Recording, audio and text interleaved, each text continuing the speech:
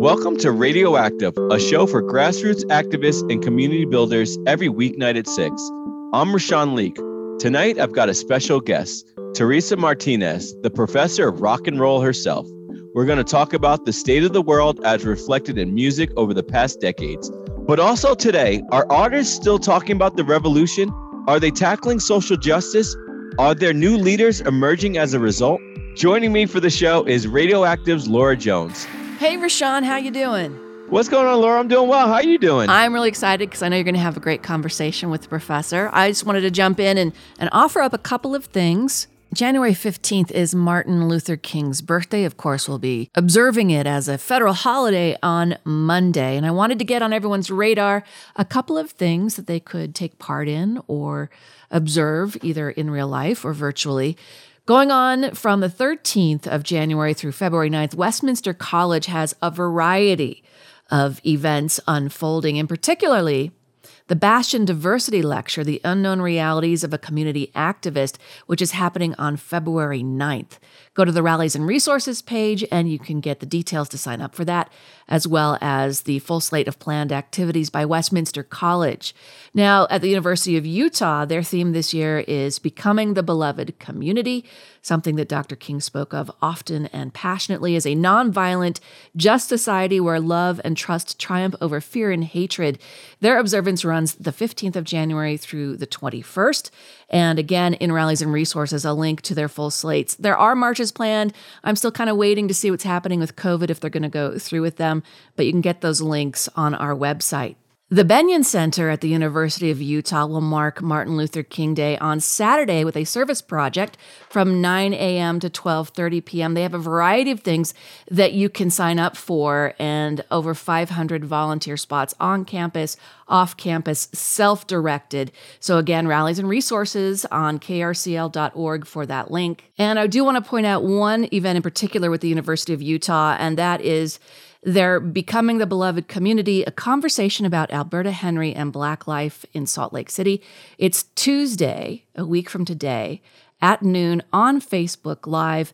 You'll find out all about Alberta Henry, a devoted civil rights activist, educator, and community leader in Salt Lake City. You'll find out all the history there in this one event online. Oh, and one more. Reframing the Conversation 2045 toward a more diverse future. And we, of course, are planning to carry this on Radioactive in the future, but it's happening at noon online on Wednesday, January the 19th. That's part of the Reframing the Conversation series with equity, diversity, and inclusion at the University of Utah. So those are just a few of the ideas. Typically, Martin Luther King Day has been turning into a day of service, Rashawn. Do you all do anything in your family? Yeah, well, pre-COVID, we used to go up to the U and do the march that was started at East High School and went down to, I believe, Abravanel Hall. So I don't know, we're keeping our ears perked, with the whole pandemic around us. So we're going to see if it makes sense.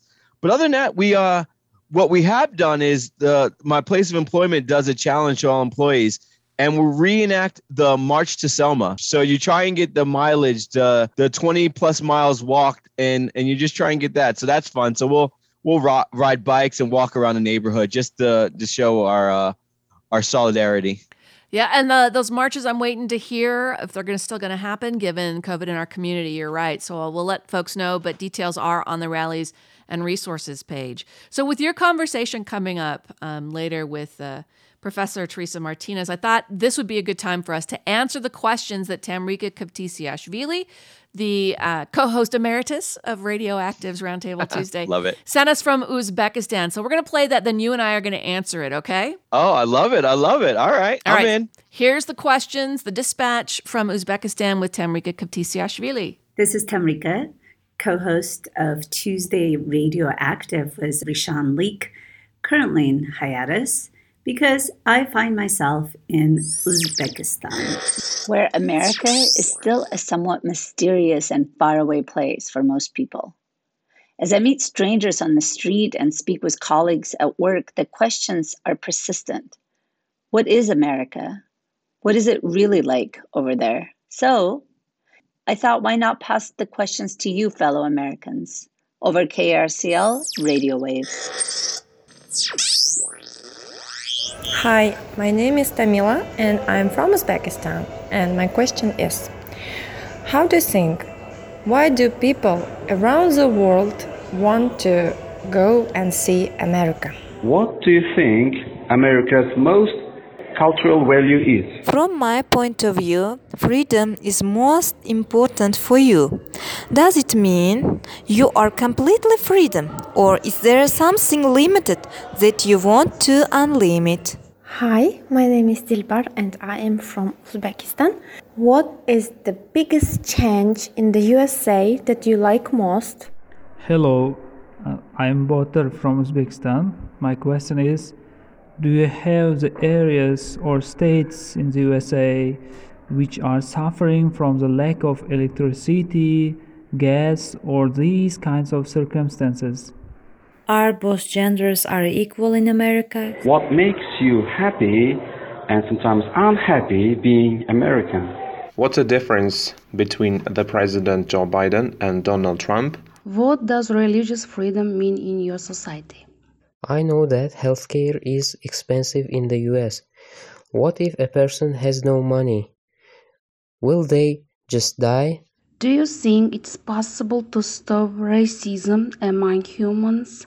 If yes, what suggestions would you give? How can I go to the USA except winning the lottery game green card? Can you justify the position of your government policy towards other small nations? If you had a chance, would you change your country forever and why? My name is Gulfayo. I want to know about one thing. Are American children proud of their history and ancestors? For example, in our country, in Uzbekistan, children are proud of their history and their great ancestors. What about American children?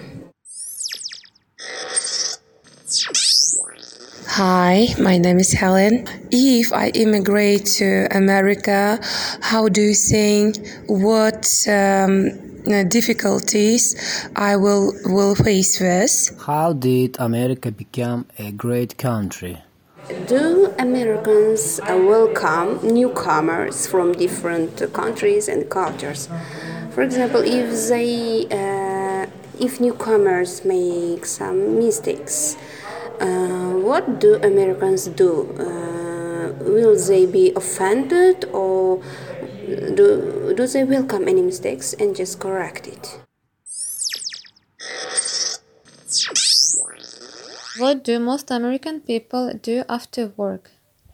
One day, definitely, I will visit America. I would love to visit America as a tourist only, and but I wonder always, like, so many people are applying for green card lottery, and I'm just wondering, how can American government provide them with the job when there are so many people who are suffering from unemployment around the world, and even in America also there are so many people who are unemployed. How often do people cook their meals by themselves in US? Are older people respected by younger people or not? Do you really wear shoes at home?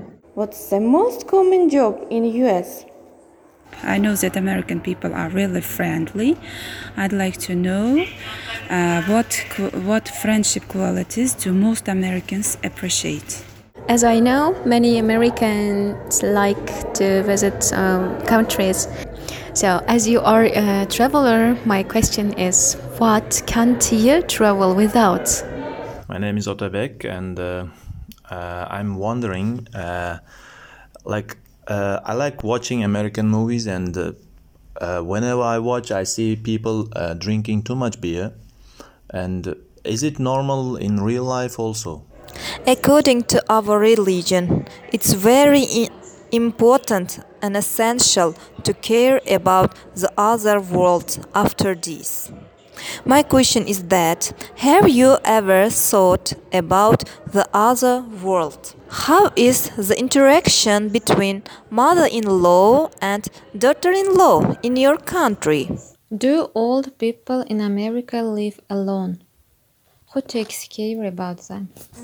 Can you tell me, why are you living in this world? What is your main function? And Rashawn, those are the questions. Those are good. I love. I mean, it makes sense, Laura. I mean, if you're not familiar with our culture and all you see is whether it be news or media or magazines, man, there's got to be so many unanswered questions brimming. Let's do a lightning round, shall we? I wrote down the All right, questions. let's do it. Here's the first one. I think it was from Damila in Uzbekistan. Why do people around the world want to go and see America? Well, rock and roll, right? I mean, rock and roll is number one. We have some big buildings. I would say, if I had to really guess, though, like being all like joking aside, I think it's because of our movies. Yeah. You know, we have so many beautiful places depicted. You know, pre 9/11, we had the Twin Towers. You see so many of bridges that are captured, the Golden Gate Bridge, things like that. It just makes you want to see all these places that you've seen on screen. Plus food and culture and national parks, I think, are always a big draw. We know that here in Utah. Okay, next question. What do you think America's most important cultural value is? Is it that shining beacon on a hill? Is it that notion of freedom that we so often fail to live up to? I don't know. As a person from Jersey, I want to say it's the Statue of Liberty, because that's what I've always saw when I was going into New York. But I don't know if we even hold those values the same anymore. But It's hard to say. I think that's the American struggle, to live up to our values. As you're going to talk to the Professor Rock and Roll about that too. Another one was, does it mean we are completely free if freedom is important to us, or is there something that we need to unlimit, is how I think the questioner put it. No, I think the minute you become aware of things around you, you recognize that freedom isn't really free. Mm-hmm. It's a constant fight, and it's a battle, and it's a battle. And the more we give, and the more we allow, it's the more we give our freedoms away. Yeah, you got to fight for it. It's a balance, you bet. Okay, another question here. What is the biggest change in the USA that you like most? Mail-in voting. I love it. Yeah, let's go. Honestly, as somebody outside of getting that sticker, because I do love my sticker, Laura. They put it in the mail now. Yeah, that's true. Mail-in voting is huge. It's huge because, I have a lot of friends and family who are military, and that's what I think of. Yeah, well, and there's now, I don't know how many bills, last count across the country, restricting mail-in voting, and there's a push to end it here and push us back to day of only, in-person, paper ballots. I just don't think that's going to happen, but that's another conversation. No. Do you have areas or states in the USA that are suffering from the lack of electricity, gas, etc.? Yep. Here absolutely. In Utah, here in southern Utah, on reservation lands, on tribal sovereign lands that are still our responsibility. Absolutely. We still have those problems, especially water. Dig Deep is a nonprofit working on that, not only in tribal lands, but across the country. I remember, what was it? Was it Bobby Kennedy that launched one of his campaigns in Appalachia? Yep, it was Bobby. There you go. Are both genders equal in America? It's according to who you ask, but since you're asking me, I'd say no. I mean, I want it to be. Here's a case in point. I'm not even going to go political with this. I'm going to just say, ask any woman who works super early in the morning who takes public transportation. Ask them if they think the same things as men. No, it is not the same. There's things that our women, our friends who are opposite gender, have to think about that we don't, and it's part of the privilege of being a male. You don't have to think about it, and I think about it because I'm married. I think about it because I have female friends. I think about it because I have friends who align or who damn, I can't. Oh, I said damn. That's all right. But no, so it's not the same. It's not, and I would love for it to be, but no, women do not get their fair shout outs in this country. And I'm hoping that as our generations grow older, we get it right. But right now it's not right. Well, and that's just the question of gender. Then there's race, class, ability, right? All of that. And that's where I talk, when I was mentioning earlier how often we fail to live up to the ideals of our country. Yeah. Okay, here's another one. What makes you happy or unhappy sometimes being American? Oh, being American. I was going to say, this is easy. It's my kids. They're my biggest joys and my biggest frustrations. But it is being American. All right. being American, what makes me happy, you know, that we might not be fully free, but we are freer than most. Yeah. You know, and that I can just get in my car and drive 1,000 miles east without really any worries. You know, maybe am I going to run out of gas, but no real worries, no real checkpoints. I don't have to show IDs and things like that. So so it's that makes me that's a comfort. It's a comfort that I don't have to worry about. Okay, continuing our lightning round of questions from our friends in Uzbekistan as collected by Tamrika Kavtisiashvili. Here's the next one. What's the difference between President Joe Biden and Donald Trump? Phone a friend. Pass. I'm not even going. No, we're not going there. We're not going there. But I guess I'll say this. Politicians are politicians, right? Yep. And I think we're going to talk about this a bit with the professor as well. And so it's really hard for me to say to someone in Uzbekistan, what is the difference aside from kind of, you know, the basic party platform, et cetera, because politicians are politicians. What does religious freedom mean in your society? So religious freedom to me is I can choose to worship who I want to worship. I mean, and if anybody listening is on Reddit, you know, it's wild out there. So like, you know, I mean, you know, what we have Judaism, Christianity, Mormonism, and then there's all different sects of that, even within Catholicism. I think the fact that you could just worship who you want. I mean, you know, we even have the Church of Satan, like, you know, and people don't fully understand what that is. And they immediately go to like, oh, Satanism, they're cutting animals up and doing blood worshiping. And that's not the case. You know, until you actually do some research, you realize that it's not like having all these free religions is beautiful. It's a beautiful thing. Whatever you subscribe to, there's a place for you. All right, here's a couple more. I don't know if we're going to get to all of them, but I'm going to pick a few more here. I know healthcare is expensive in the U.S. What if the person has no money? Will they just die? And you know all the arguments about Obamacare, the Affordable Care Act, and there would be death panels. I say there are already death panels. It's called insurance. There is. Yeah. Can you afford it? Yeah, you won't die, but you will never get your own money again. I think there's ways to be broke. Yeah. You know, so no, by law, they have to take you in a hospital. Emergency room. Yeah, that's emergency rooms have to take you. But man, that bill, whew. Once it's no longer considered life-threatening, they can show you the door. And we do have scandals of patient dumping and, you know, the whole COVID response thing. Who's paying for it all? And when does the government stop paying for it? I started getting a letter from my insurance company saying, as of this date, we're going to go to your copays, things like that. So, you know, that's the challenge. And if a society is measured by its mercy, how we take care of our widows and orphans, the sick, unsheltered, and the unsheltered says a lot about what kind of country we are. Do you think it's possible to stop racism among humans? And if yes, what are your suggestions?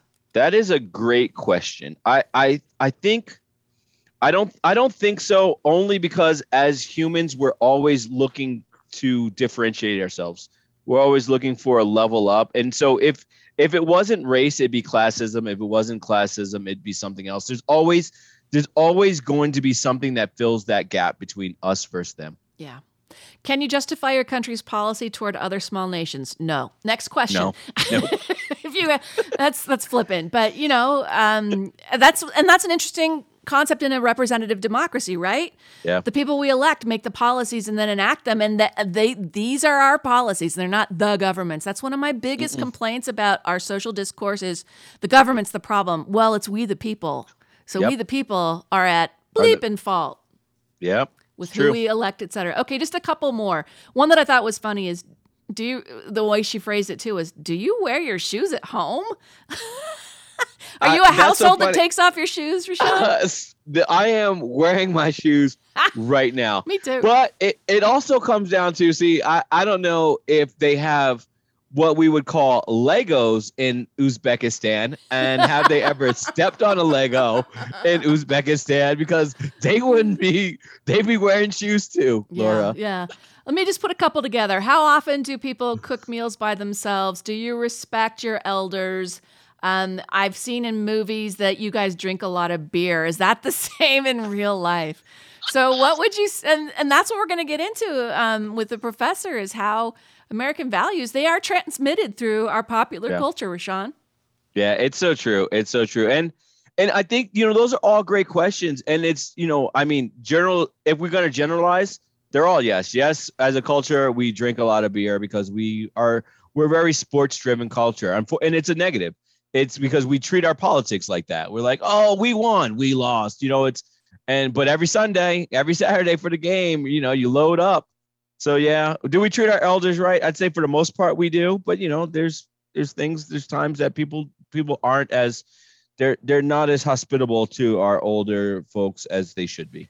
Well, those are just some of the questions submitted to Radioactive by Tamrika Kavtisiashvili, who I wish all the best to. She's over in Uzbekistan, which is right close to Kazakhstan, shares a border with Kazakhstan. So please be safe, and we look forward to your next dispatch. What did you think, Rashawn? I loved it. It's always fun. I mean, our role is to talk, and fill the airways with our thoughts, whether, everybody appreciates them or not. And that's a fun one. Yeah, I think we should get more little like dispatches with people just asking us random things. Oh, once we can get our arms around this pandemic for good, hopefully we can get back in the community with the microphone. You can always email us your questions, comments, or suggestions. Use the voice memo on your smartphone so we can play it too. And be sure to set it on the highest quality setting and then email it to radioactive@krcl.org. When we come back, Rashawn's going to go one-on-one with Teresa Martinez, the professor of rock and roll at the University of Utah. And Rashawn, I was thinking we should start with a Ma Rainey tune to get us there. What do you think? I think that's spot on. I think that is so spot on. Often called the mother of the blues, this song is CC Ryder. Here's Ma Rainey on KRCL. I'm so unhappy. I feel so blue.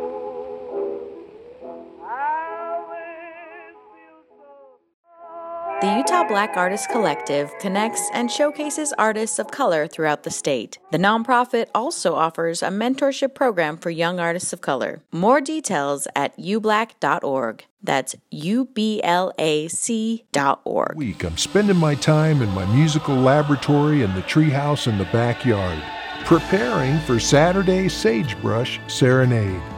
Join me at 10 a.m. on Saturday as we go barreling down the Sagebrush Trail, right here on KRCL.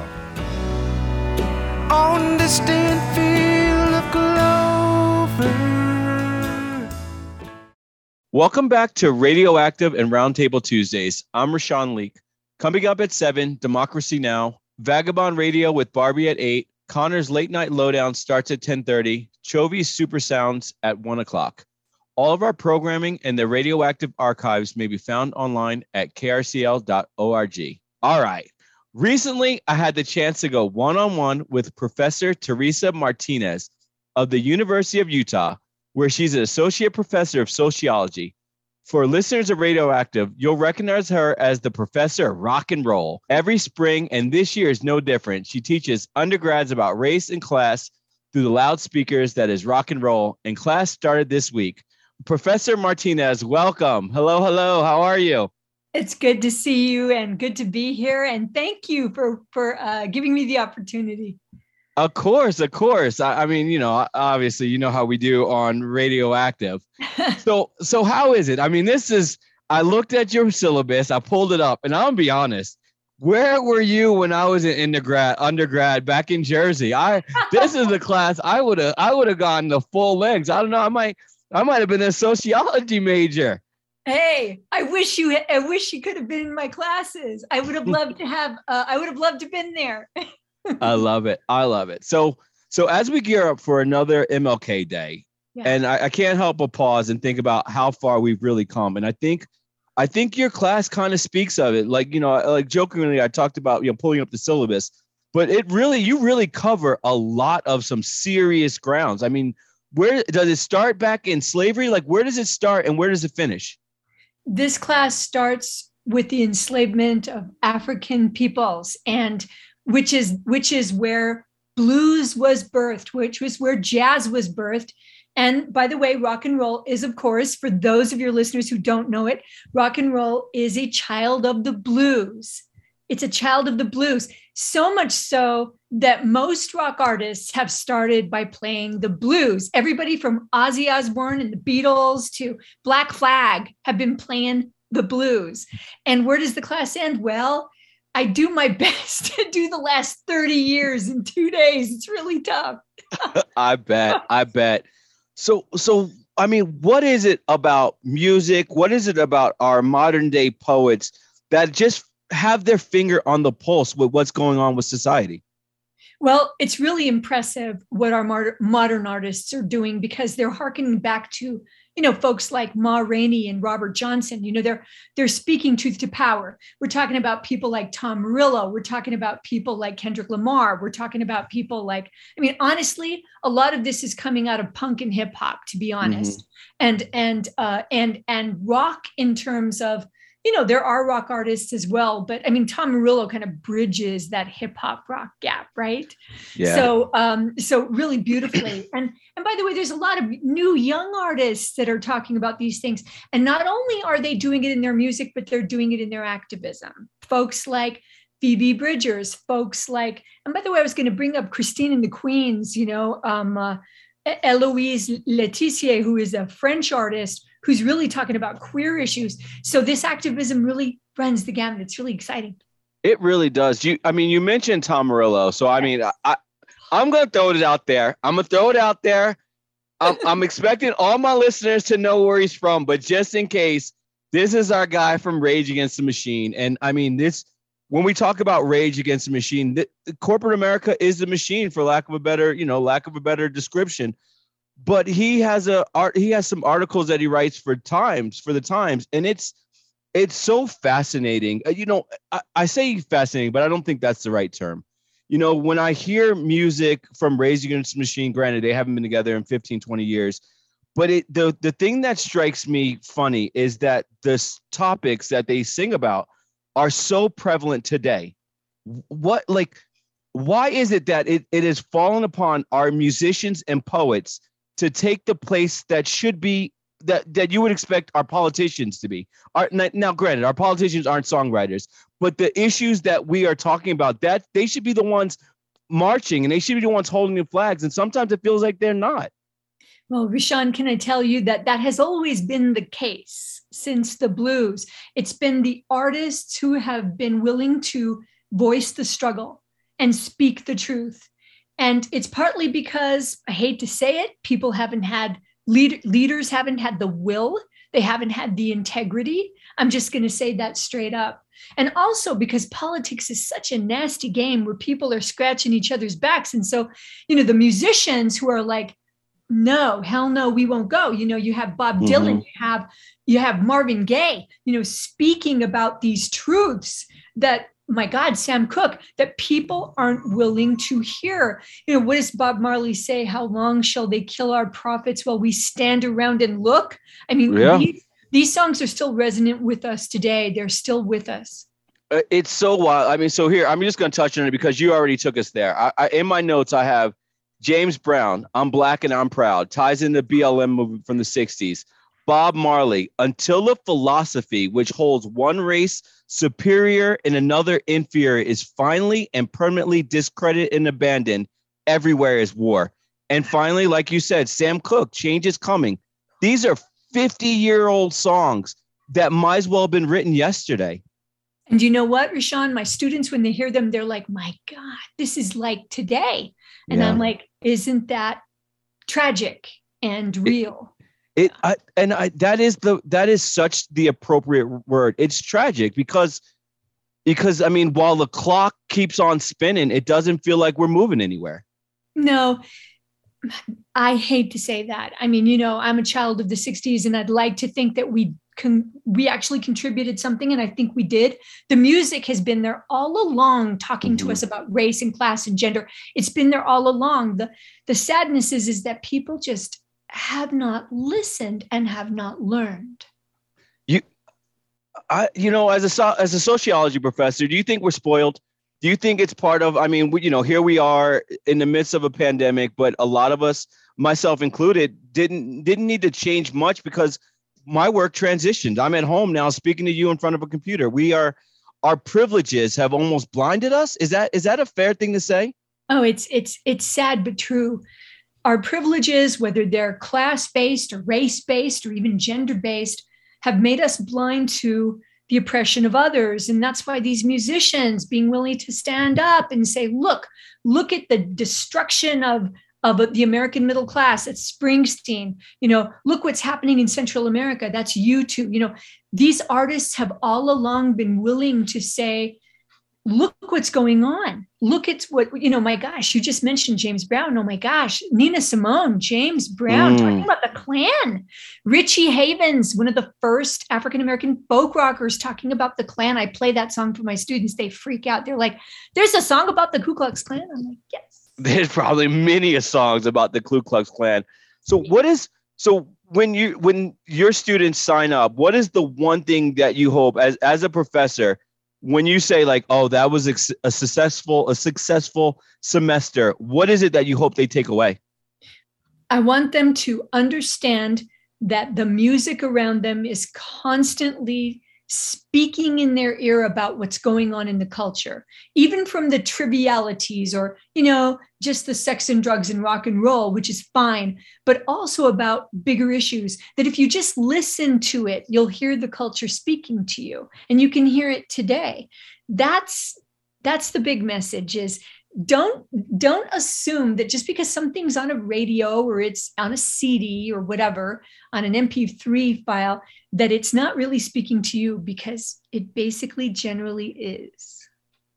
I love that. We have one of the things that we talk about. My co-host Tamrika, she's in Uzbekistan right now, and she did a dispatch, and it talked about some of the things, some of the questions that I don't want to say Uzbekistanians, I'm not sure what they consider themselves, but basically they were just asking what is life like in America, and they just went on to ask some of the things like how free are you and things like that. And I think there's a misconception that we are a lot freer than we actually are, and I think it's the artists who really go out and do a good job of explaining, like, maybe we aren't as free as we think. I think that that's absolutely correct. People might assume in Eastern Europe, or even in Europe, that we're a very free society, but our freedoms have been whittled away. And by the way, our freedoms have always been under fire. I mean, think about it, from civil rights to George Floyd. Come on, how much has really changed? How much of police behavior has changed? How much of our civil society and by the way, journalism has been whittled away. People don't even trust the news anymore. They don't even trust. I mean, my students don't trust the news. Who do they trust? They ask me, who do you trust? That's pretty sad. Mm-hmm. So what is it? Is it something about, how do I ask this? What is it about the American values? What is it? What are we losing? What are we losing, and what are we fighting for? My gosh, that's a huge question. I believe we're fighting for justice for all. The thing that we were supposedly founded about, even though we were founded as a slave-owning nation, right? And we were so far beyond everybody being equal. But that is what I think we're fighting for. La lucha, the struggle, right? For justice, for social justice. And what have we lost? I think we've lost our innocence. I think we've lost our trust. I think we've lost our belief. I've never seen so many students so worried, so confused, and so literally lost. Who am I? What am I? What does this country stand for? Usually when you speak to a freshman class, they're like, yes, America really stands for values. Now, not so much. They don't trust leaders. I mean, they're afraid to talk about leadership. We had a discussion about favorite and least favorite presidents in history, and no one wanted to talk about the last two presidents, Biden and Trump. No one. And I said, what's going on with that? And this is a class of 230 students. Oh, wow. Oh, yeah. And they were like, we just don't. They didn't even want to go there because it's become almost like a black hole. Right. It's like this vacuum that they don't really know how to approach. Do you think it's because of how, I want to say it's successful. Politicians have been successful at really putting us against each other. And so it's such a hard topic to really balance, because you're just so, it feels like we're pitted against each other. It feels like if you say the wrong things, if you try and say anything about a Black person or a Spanish person or a white person, whatever that looks like, and whatever the conversation is shaped, you're racist or you're hateful or you're a lefty or things like that. And you think that's part of it? Like we're caused to, it causes us to not to want to be as open as we should be. Yes, I think people are afraid to speak their minds, and I think understandably, because they're being judged for it. I've been working very hard with my students to at least give people a chance to say their piece. You don't have to agree with them, but we actually have to learn to get along with each other. Students love to just target and hate. And what I'm trying to teach them is, okay, you might disagree with that person, fine.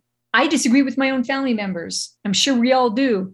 How do we fashion an actual democracy, a place where we're actually talking to each other? Where do we go from there? And, it's a valuable lesson to learn. We actually have to speak to each other across lines and across differences. And by the way, we can fight for the things that matter to us, rage against the machine, but we also have to understand that our own friends and family are believing things that we don't believe. I mean, talk about disillusioning. Imagine trying to talk to a parent or a brother who doesn't agree with you at all. Right.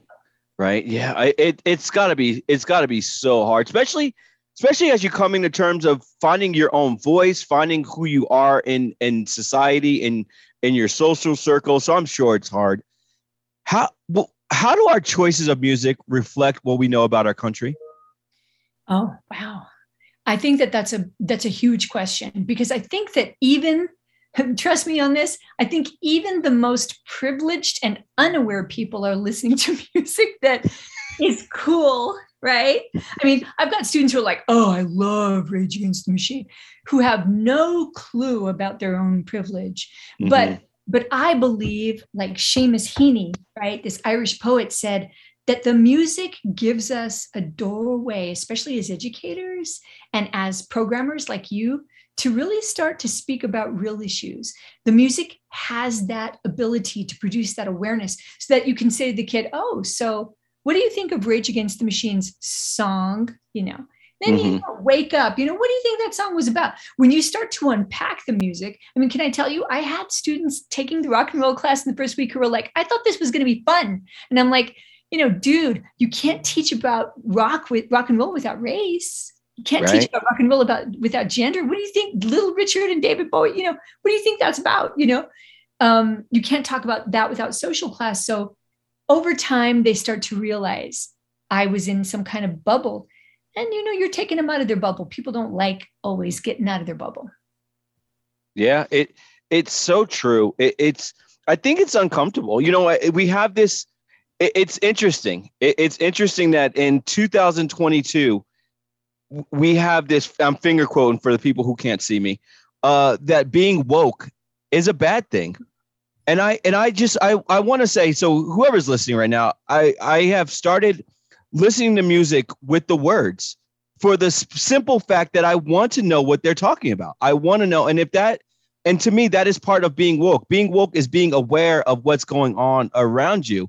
I don't know when it's taken on this negative connotation. It's funny. I'm a sidetrack real quick. I just watched the new Matrix, and the whole premise 20 years ago was taking the pill so you wake up. And that was such a pivotal moment. And now 20 years later, it's frowned upon.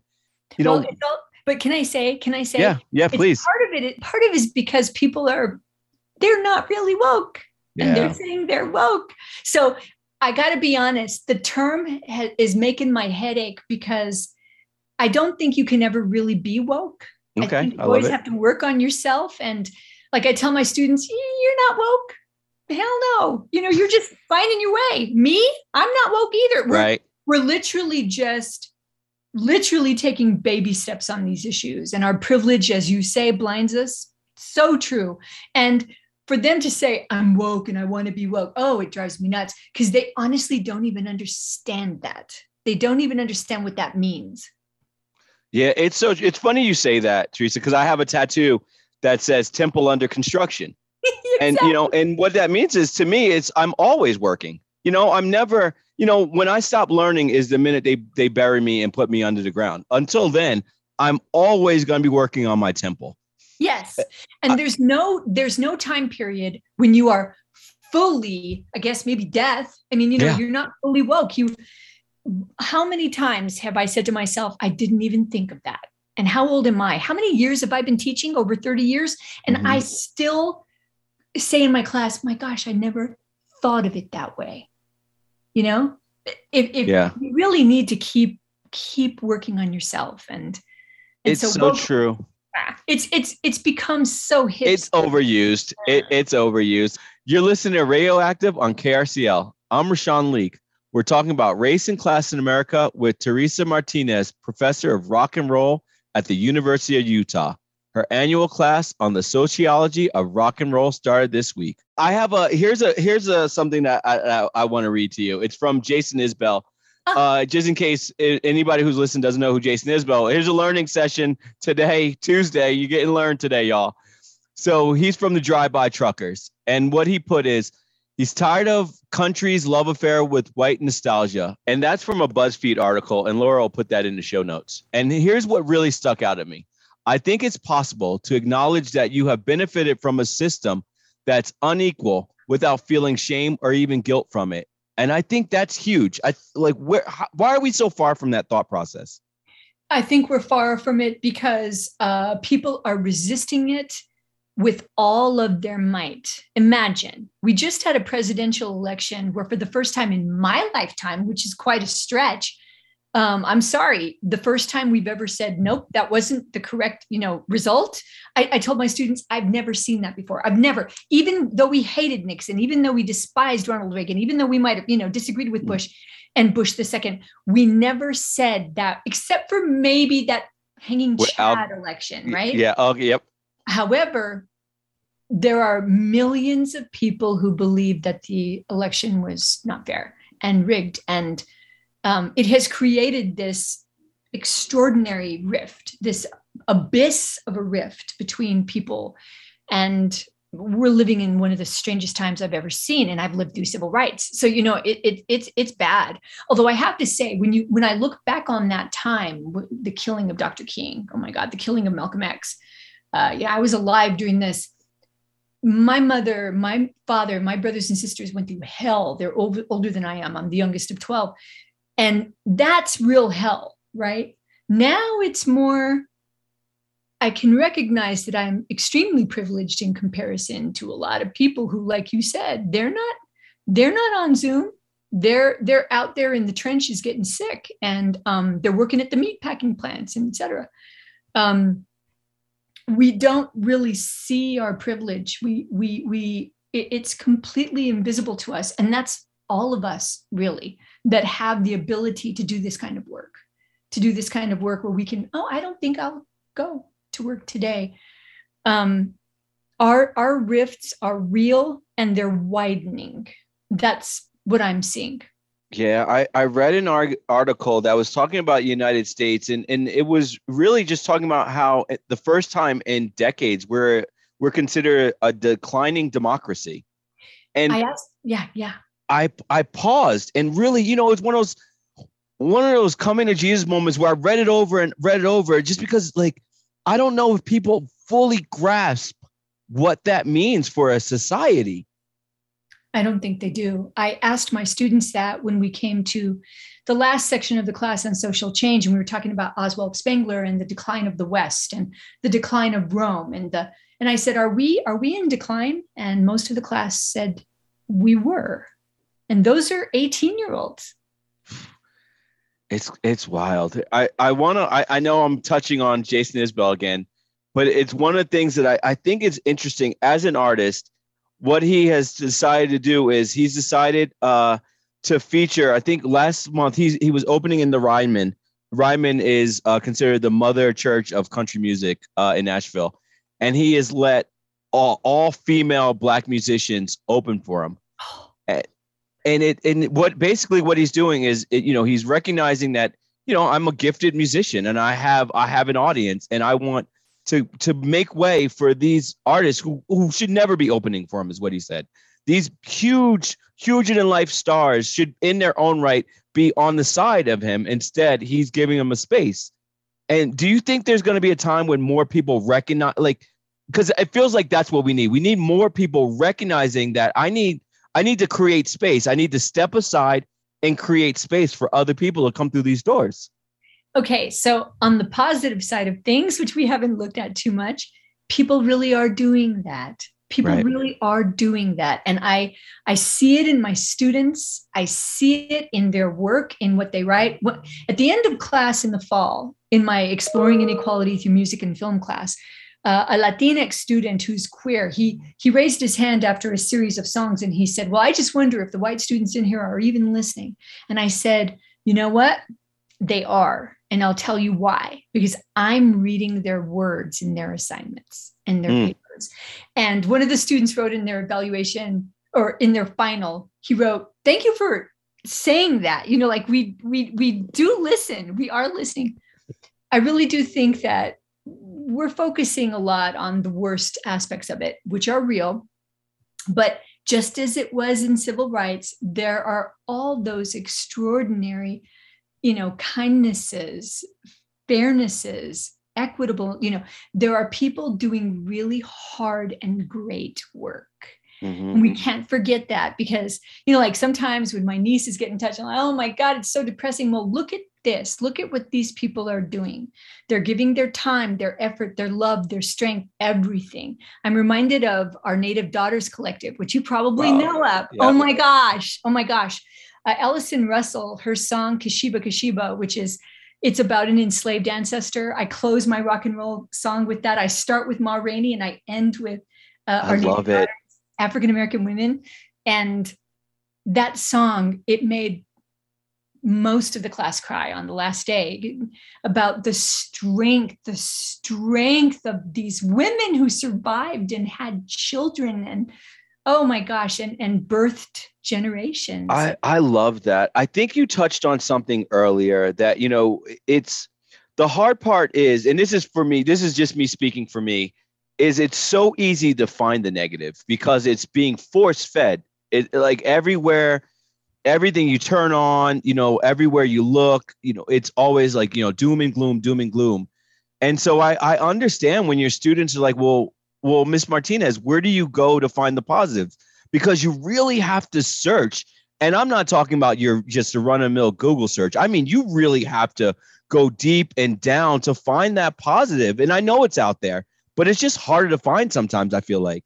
It very much is. Of course, by the way, I think all of us have someone in our own personal history. For me, my mother, a single mother of 12 little Mexican kids, a single mother of 12. I get my students to kind of like get that in their head.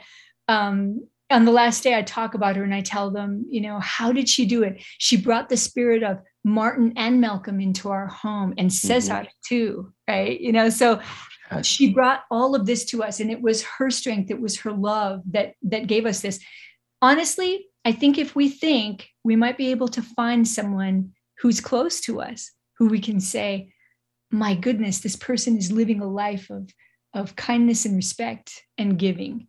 And I think they're there. I think that we don't even have to look into social media too far, although it's there too. Yeah. But remember your grandmother, remember your grandfather. Think of the people who've sacrificed, who've, served in wars overseas in World War II, like my dad and my uncles, or served in Vietnam, like my brothers. It's right there for you. All you have to do is open your eyes.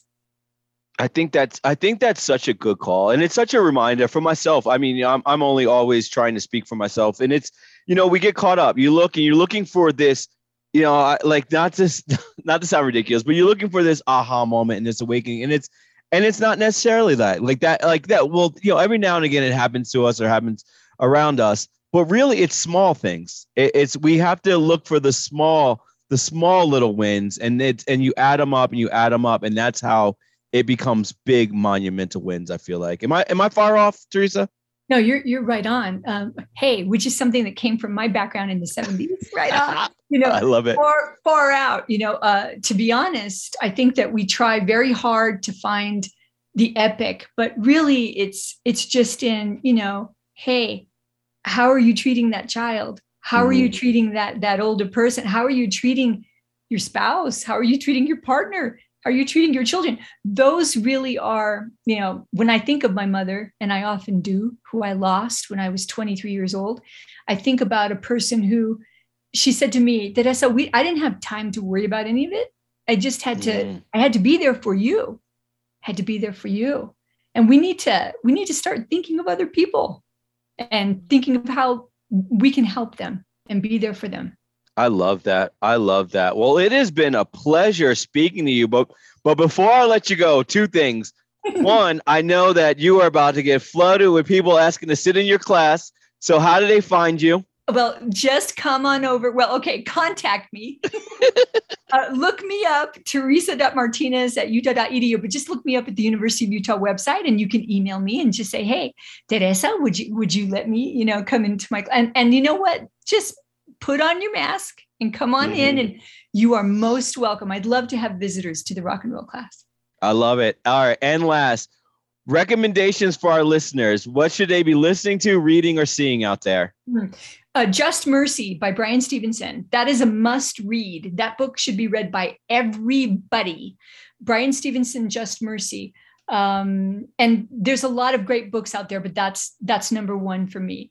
What should they be listening to? Take a listen to some of this really great progressive hip hop. And I'm talking about Kendrick, and I'm talking about Chance, and I'm talking about Joey Badass, and LP and Killer Mike. There's some great hip hop out there. Yeah, there is. And there's also some great, oh my God, women, Our Native Daughters Collective. I mean, there's, great work from Adele and Billie Eilish and all those great people, Megan Thee Stallion, Cardi B, but listen to Our Native Daughters Collective. They're fantastic. I love it. Well, thank you so much, Teresa, for taking time out of your schedule to hang out and talk to us on Roundtable Tuesdays. Thank you. It's been a pleasure to spend time with you, Ishan. I appreciate you so much. Thank you. And that's our show. My thanks to Professor Martinez, Tamrika Katisiashvili, and Laura Jones for joining me tonight. I'm Rashawn Leak. If you like the show, please share it. It's now posted online at krcl.org. Email me ideas for the show too. Put my name in the subject line, then tell me the people, the places, and the things you'd like to hear about. The email is radioactive@krcl.org. And I got a bit of time, so here's that song from the professor, Kashiba Kashiba by Our Native Daughters Collective on KRCL, y'all. Have a great night. Talk to you soon.